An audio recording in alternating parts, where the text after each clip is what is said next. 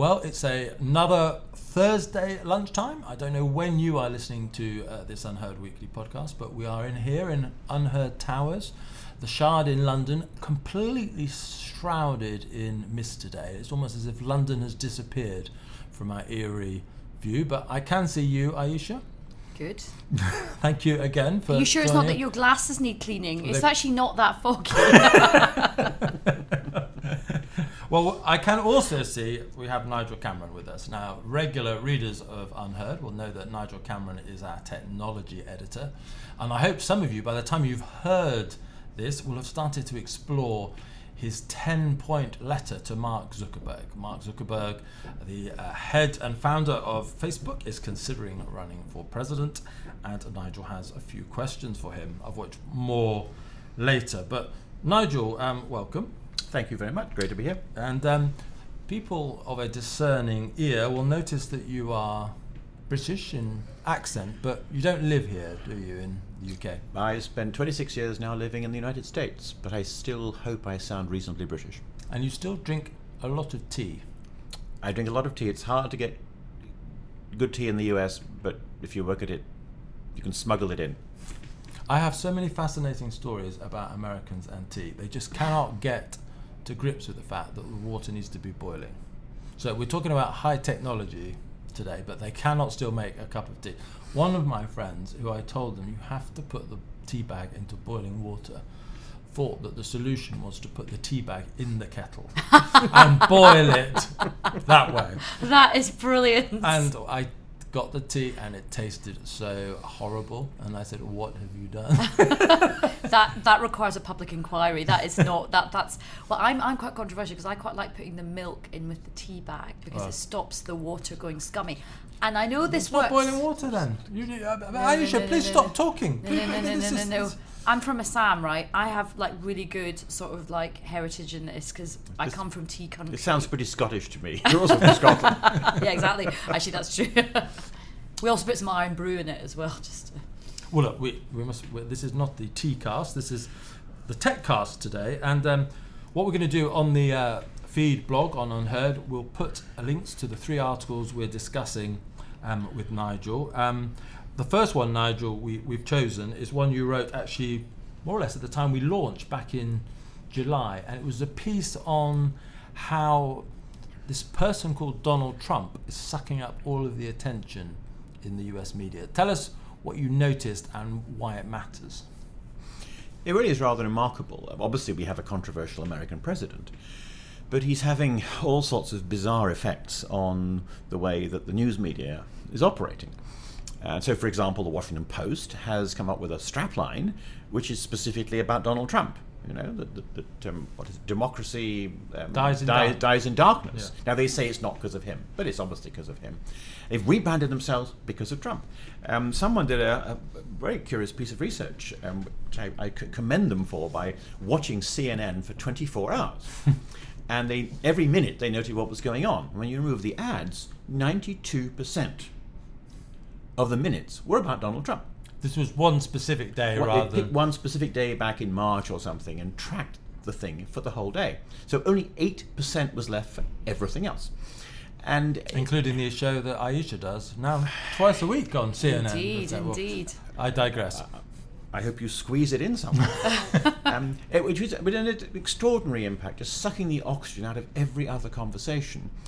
And, of course, the problem with this, even if it's people criticizing Trump and saying good and important things, is that it means that nothing else is actually being discussed. And a lot of important things are going on in the world that are not to do with Donald Trump. And you, in this article, specifically highlighted some of the big stories in technology that, in tune with the UnHerd philosophy, may well have more impact on our lives in the future, or a comparable impact on our lives, and yet the news media supposedly informing us about at times is not really telling us about these things. Give us a couple examples, 2 or 3 examples of what you focused on in the piece. Yes, well, I looked around at stories in the sort of technology science area which had been reported since the Trump phenomenon began to dominate everything. And I came up with things that I thought really could have justified, above the fold New York Times, serious treatment, follow-up stories and so on, that ultimately got vanquished. In fact, one day I just remember checking, I looked at the Washington Post online, and 14 of the 15 top stories were Trump stories. So that was the context. So, I mean, one thing, for example, was China vaulting to the lead in quantum computing. Now, China for a while has had the biggest computers in the world, but it's now taking the lead in this whole new computing area, which is a little bizarre for most of us to understand, but which everyone thinks will dominate what happens next in the world of AI and so on. And this just didn't really feature. Another one was about CRISPR, CRISPR, which is not something you do with your lettuce in the fridge. CRISPR is a rather peculiar process which has been discovered really quite recently by some brilliant scientists that enables us to change the way in which genes operate, to interfere with the way in which organisms develop, and to make long-term changes, inheritable changes. It's a story which has been bumbling along for a while, but some big announcements were made in the course of the last few months. They got almost no coverage. And of course there's the robots jobs thing, which many of us have been concerned about. And there have been big developments there, the self-driving cars and some other areas, robots and sex, which is going to be a big story. Cybersecurity story. Just leave that hanging there, yeah. Leave it. That's a good place to leave it, in the imagination. These are enormous stories. And this is just technology, and you're obviously our tech editor, so we're talking about technology. Precisely. But it's a whole range of other social things happening in America. It's foreign affairs. It's Trump's eating all the oxygen. Ayesha, do you agree, or? I do agree, but I think that's partly because he is such an important figure right now. In the world, he's so important, and for good and bad reasons, and also because of how he's behaving and some of his language and how he's treating people. That is kicking off lots of other conversations which do need to be spoken about. People have a thirst for these conversations. This whole issue of this row he's had with the NFL, the taking the knee, there's lots of stuff which is moving more from political and policy to sort of social, civil rights, race issues, humanitarian issues, the Muslim ban. And I think that is naturally catalysing a big discussion. It's about the balance, though, isn't it? I mean, what we try and do on our show on CNN, which is CNN Talk, is we do not discuss Trump every week. In fact, the last 2 weeks we did the fall of Raqqa. Last week we did Catalonia. And actually the response rates were very good. People, because we get people commenting from all over the world. Do you get more if you discuss Trump? Yes. Yeah. And that's the problem, isn't it? Because I think there was obviously a case to cover Trump properly. But CNN know, and we're not trying to single out CNN here, it's true of lots of networks, but networks know that if Trump is the main story, they'll get more coverage. And that is partly what the news industry is. It's an entertainment industry. It's an industry fighting for its commercial life. And so what it serves up isn't necessarily the most important stuff. It's the stuff that will get ratings. Now, Trump should be covered. I think the point that Nigel makes, I think, very eloquently in this article, is there's just too much Trump relative to other really important stuff that matters in the world. I definitely agree with that, and I think newsroom values dictate, and this is the whole ethos of this very being, what is infotainment rather than what is worthy and important. But of course the other subject which is sucking the oxygen out of everything is Brexit as well at the moment, and we all know that in Britain there's a lot of very important domestic issues which are not being addressed, from health to housing to actually tech, that we aren't discussing either. So I think that criticism is absolutely fair, but it could also be levied across, I think, kind of politics in general. I think if you look at how news editors carve up the time that they have, they do dedicate a disproportionate amount to actually quite small political, meaningless rows and controversies. Who's up, who's down. Exactly, gossip, this type of thing, rather than looking at what are the substantial, meaty issues that affect people's lives. Yeah. No, that's true, and I mean, I think that there obviously are parallels between the way Brexit and Trump have sucked, discussion from other things. I think there are also a parallel in the way in which both governments on both sides of the Atlantic have been preoccupied and not doing other things, and that's why other things aren't being talked about so much as well. I mean, it's a sort of parallel problem.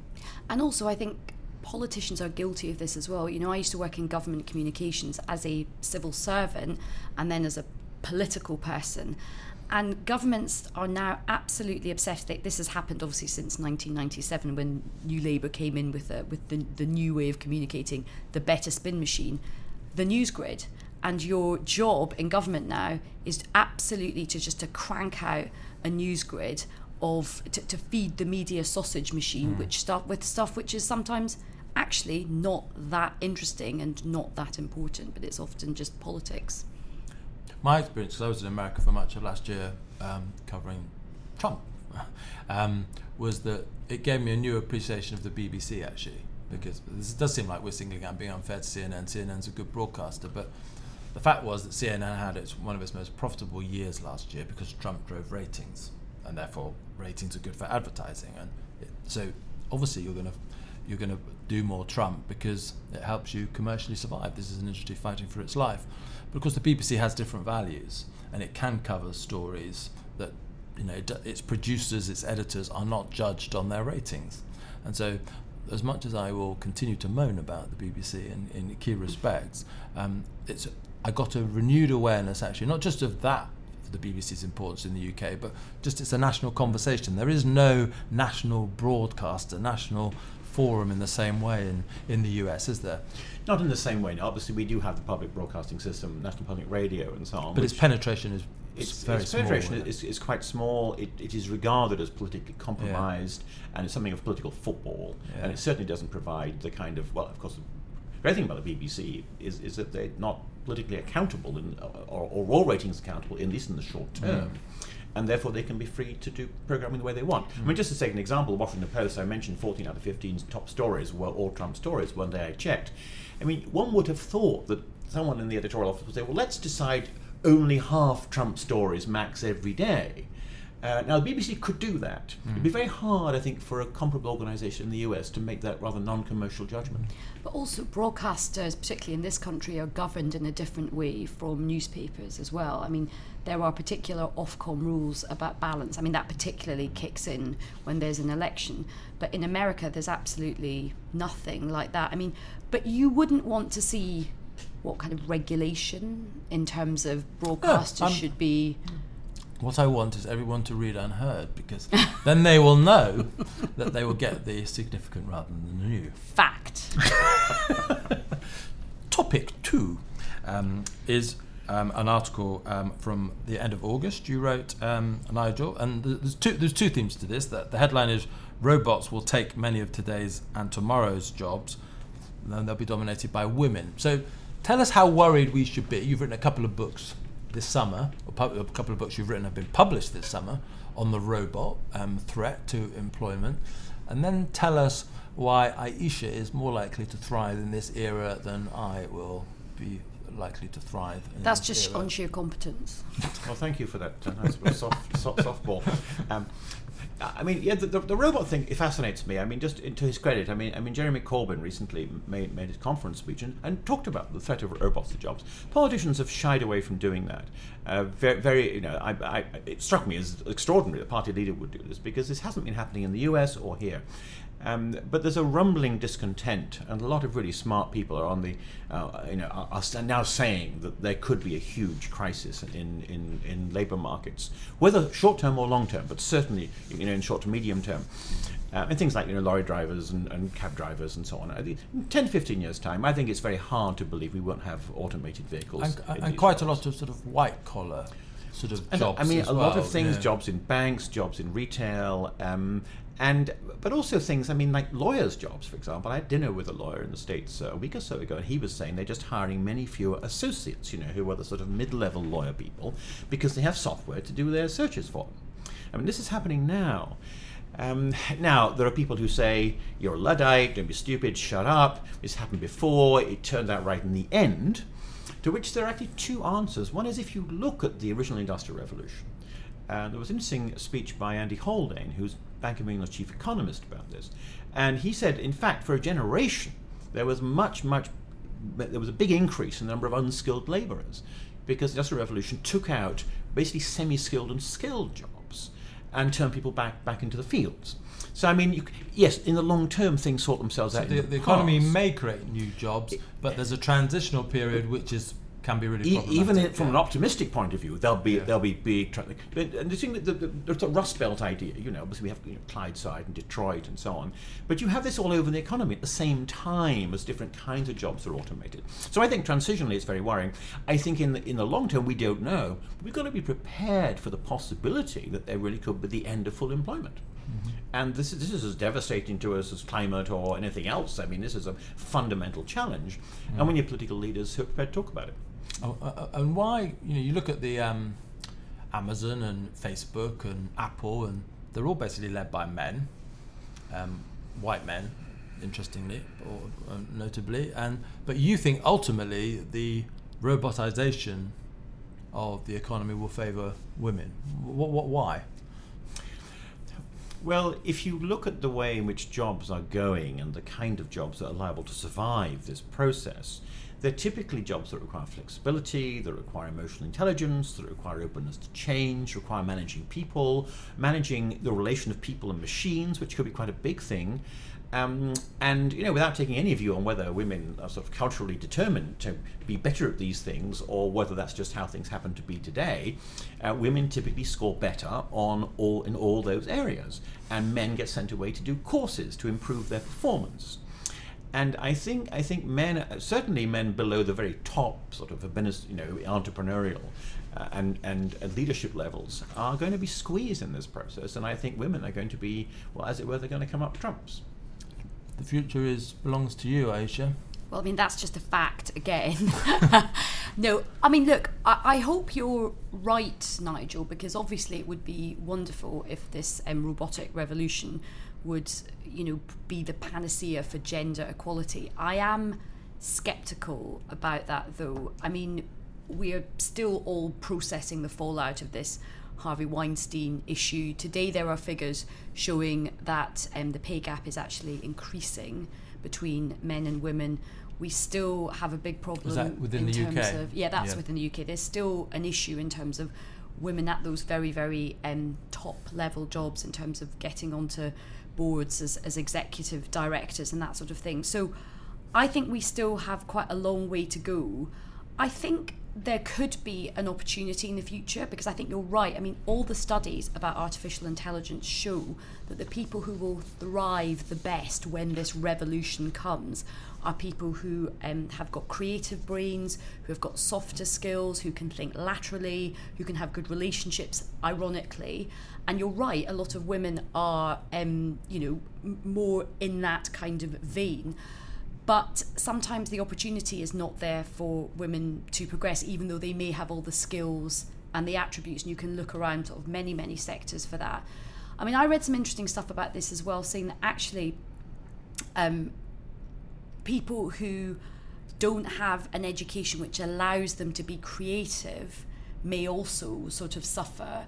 And, if you don't have that rounded schooling or that rounded education, you too could be vulnerable for the types of jobs that are going to look. I hope you're right, but if you look at where things are at the moment, women still are quite segregated in low-paid work, quite unskilled work, caring, clerical, retail, hospitality, cleaning, all those kind of jobs. So I still think women will be as vulnerable, if not more. Oh, I don't disagree with any of that. I think, however, there is a social revolution in the making that will be triggered by the technology. And in many ways, in which we look at the technology in the 50s and so on, labour-saving devices, freeing women so they could go out to work. And technology has actually produced often beneficial social changes. But I think this will be quite revolutionary. I think it'll be a thunderclap. I mean, there's going to be no gender equity in the employment world. It's going to flip. And I think in 25 years' time, it'll be a mirror image of the 1960s. Women will have all the top jobs. Well, I hope that is actually, what I would like is equality. I think you need 50-50. Yeah. I don't Yeah. actually think we should have a that sort of feminista, the worm that turned kind of scenario. But I think what the sweet spot is is general representation of your society, if you're a company, your consumers at the top level. I think that is good business sense, and I think it's the right thing to do. I think that would be great, but I just think it's pretty unlikely, because I think there are big shifts taking place here that really will privilege people who have typical skills that women have. And that, I think, is something that Charlotte Pickles was writing about on UnHerd a little while ago was, she began, don't know if you remember the piece, Ayesha, but she began by saying, I'm a feminist, but I'm now worried about men. And she talked about the number of men that are dropping out of the labour market, the number of men from traditional sort of blue-collar backgrounds who now feel like the economy just does not work for them, that the idea that they will ever have a job that could give them something of the status that they've enjoyed in the past is gone. And of course, you look at the Trump phenomenon, you look at some of the electoral populist movements around the world at the moment, these are being driven by unhappy, largely white men, and everything you are saying, very sympathetic to Ayesha's hope that this will bring more equality, but it also suggests that the populist thing that we are seeing in the world today, that Henry Olsen's writing about on UnHerd this week, isn't going to ease because the crash is becoming further and further away in memory. There are some bigger technological globalization changes here that mean the seeds of populism actually could only just be beginning to sprout rather than ending. I completely agree with that. I mean, I think Brexit was driven a lot by the discontent that you talk about, a lot of angry men, particularly in Britain, in our equivalent of the Rust Belt, former mining communities which lost those industries and haven't really been replaced by anything. I mean, I spent some time in some former mining areas which are Labour seats, but they voted to leave the European Union. And you talk to the men in the Miners' Welfare Club, and that is exactly the story they talk about in terms of not having, lost jobs in an industry. They, tough work, but they had a huge amount of pride in their work. It was a really important part of their masculinity. It wasn't just a job, it was a place in the family, it was a place in the community, all of that sort of stuff. So I think there are all of those very big social, psychological issues to think about when this automation revolution happens. I think it will be really difficult. Yeah, and it seems to me that we need to prepare ourselves for sort of Clydeside, Detroit, Rust Belt experiences in different parts of the economy at around the same time, not just taking out men's jobs, because of course a lot of women have these very routine sort of jobs that will most easily be done by machines, but causing further devastation of the kind that's produced many of these sort of revolts by groups who are so unhappy about the way things have been going. But I think then in the medium term, the issue is going to be what the fallout is. And I think that is where we need people to have typical women type skills and entrepreneurial skills. It's also where this fetish we have with STEM education needs to be flushed out. Because I think the last thing... It's a whole nother topic. It's a whole another topic on the horizon. And which you've written about, and we'll be publishing that piece soon. But I would like, before we run out of time, to do our third article. And you blogged... a piece about Apple kowtowing to China a week or so ago, and it followed an eruption on Fox News by Steve Hilton, formerly David Cameron's advisor. But of course, I don't want to get really into the specifics of these examples. It's more the fact, do you use Uber, Ayesha? I do. You do use I use a mix of things. I use black cabs, but I do use Uber a lot, yeah. But here in London, the mayor of London, your mate Sadiq Khan, and Transport for London recently, said that Uber would lose its license. Now I expect that a way forward will be found that Uber will continue to operate, but you've got protests in lots of European cities against Airbnb and the effect of Airbnb on local people being forced out of being able to rent property. Amazon, of course, is controversial for its treatment of staff, its impact on books. We can go on. Now, we began UnHerd with an opinion poll about attitudes to the tech giants, and actually they're still largely popular. But is something in the air, Nigel? Are we seeing a move, at least amongst elite thinkers, opinion formers, politicians, journalists, against these powerful tech giants? What do you think is is going on? I think there's a sea change coming about. It's very hard, of course, to predict when and what final significance it will have, but things certainly aren't like they were 5 years ago. Partly, I think people now feel themselves freer to critique these technology companies without thereby implying that they're against technology. I think they become more aware of the fact this is an industry, or it's a collection of industries, and that these are companies. One of our problems, of course, with the two biggest problems here, which are Facebook and Google in these discussions, is that they don't look like companies. Mm-hmm. We don't pay, you're not paying your cable bill every month. I mean, you just use these services. And so I think a lot of people don't really think of them as giants, corporate giants. We don't call them multinationals in the way we used to call the oil companies and banks multinationals. But I think that's going to shift. Will it shift that? Because as long as people have this free, in inverted commas, Facebook account where they can connect with all their friends that they have through Google, this incredible search engine that takes them to any part of the world that they want to. Why is that going to change particularly? Because for all of maybe their monopolistic or whatever tendencies, something you spelt out in detail on UnHerd at the moment in relationship to Facebook and Mark Zuckerberg's ambitions to be president, they're still getting free services. They are, and I mean we are, because we're all beneficiaries of these services. I don't think people are going to make a sort of logical, sort of syllogistic change in their view of these organizations and decide, okay, this really is like Standard Oil in the old days. Just looks like Mark Zuckerberg wearing a hoodie. I think stories are what will change people's minds, and now we're getting a lot of stories. I mean, at one level, we have all this stuff now about the US election and Facebook. You could buy 3,000 ads on Facebook for $140,000.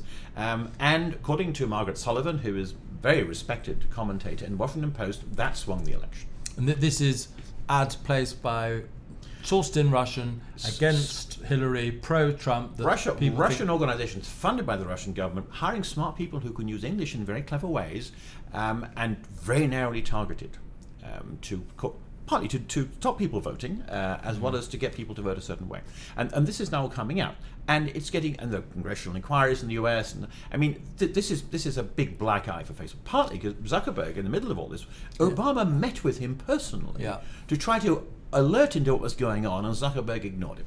I don't want to get, Ayesha, I don't want to get fascinating though this is, and of course some people are making similar allegations about the impact of this on Brexit referendum, but without getting into too much detail, where do you think British politicians are, American politicians are, in recognising that these tech giants maybe need to be brought to heel, that they have too much power, or are you relaxed about what most of them are up to? No, I'm very intensely unrelaxed about what they're up to, and I think most politicians in America and here are very seized of the fact that these guys are now the most powerful men on the planet. They actually They are men. They are men.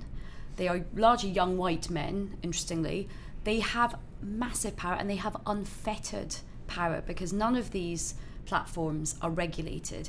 And also because they are run by this incredible genius, they are impenetrable as well. Most policymakers would not even have the first clue where to begin to know where are the pinch points that could kind of curb their activity. It's almost like they're going in these two different languages. When I was a political advisor and we were looking at, let's say, copyright infringement, because also a lot of these platforms, even though they present themselves as do no evil, we're just a bunch of guys in a soft play area with hoodies, we're just all really young and hip, they're often making a lot of money off the back of other businesses and not paying them. If you look at, let's say, creators, the music industry, YouTube makes a lot of money without remunerating the copyright owner properly. Same with the newspaper industry. Correct, exactly. So I think, and often when the politicians go in to try and even begin to have a conversation, they're just blinded by science, because a lot of the politicians, they can barely figure out how to work their iPhone, let alone go in and go. Speak for yourself. Yeah. Well, they're also blinded by lobby, And there was in the Financial Times, a very interesting piece about Google's lobbying in Washington, and noting that Google has funded, I think it was 140 different organizations in Washington. Not just typical lobbying things, funded community groups, funded, just shut them up. And as the writer in the Times put this, this is so no one uses the M word. No one says they're monopolies. They don't want that conversation. Now, you can do that very effectively, and they've done it with extraordinary generosity. At the end of the day, the worm may well begin to turn. And I think you get enough stories like that, lots of different kinds of stories, and the public mind will shift. And you mentioned the M word, the monopoly word, and in your Facebook series, one of the most fascinating things I didn't see it at the time, Peter Thiel, founder of PayPal, sits on the Facebook board, one of the 6 white men of the 8, and he actually wrote an article for the Wall Street Journal saying monopoly is good. Competition is for losers. Yeah. Competition is for losers. And as long as that guy sits on Facebook's board, Mark Zuckerberg is communicating something. Well, absolutely. And also, I think the other big question that we are now living in an era where people are not buying newspapers. There's an entire generation of people who only acquire their news and information from platforms like Facebook. Why aren't they seen as publishers? There's lots of big regulatory issues. They have a huge and profound impact. Whether this is proven to be true about the Russian intervention, they are huge influencers in terms of how a generation of young people think. And the idea that they have apps, that they are somehow above and exempt from any sort of regulation or even any discussion about, how they conduct themselves, is very, very troubling. Well, you're going to be writing for us soon, Nigel, on this change in the air, how this change in elite opinion might translate into how public might change in response to these tech companies. But just on the big thing that you've got on the site at the moment, Mark Zuckerberg's presidential ambitions, you've identified 10 obstacles in the way between where he is now and potentially becoming president. And just for those who don't know, he's hired all sorts of political consultants, he's visited Iowa, he's definitely interested in at least exploring this. How likely is it, do you think he'll run, and how likely is it, do you think he will become president? Well, I think it is not impossible. And interestingly, from the various things we've been doing, investigating and talking to people and so on, the impression seems to be he's a decent man, and he's well-intentioned. He's not some sort of weird... Pledged to give 99% of his personal fortune away. To give these enormous amounts of money away, and he's begun giving some of it away now, and he's well regarded in the area, and his wife, Priscilla Chan, does all sorts of community things, and I think they're very decent people. No one is suggesting, I think, otherwise than that. But he's ended up running this megalith of an organization, and it's interesting. Part of the sentiment is that, well, after Mr. Trump finally goes, whenever that is, and I assume at some point he will finally go, that Americans will say, well, actually maybe politicians aren't all that bad. It's also possible that the anti-politics, anti-establishment thing will keep driving forward, and the notion of a clean, smart young man who's in our homes every day through Facebook, particularly if he begins to use Facebook in his interests, but it's a private company, maybe it's a privately held company, he could do it, I mean, he controls the company. No standards determining equal opportunities there, that he has a serious chance of becoming the next president, and I think we need to start thinking that through. Does that frighten you, Ayesha? It does frighten me, actually, because I do think having somebody who from a very, and he's definitely an exceptional human being, but he's had unfettered power from a very young age. No one has probably said no to him in quite a long time. And I just don't think that's the best experience to become the President of the United States, as we are witnessing right now.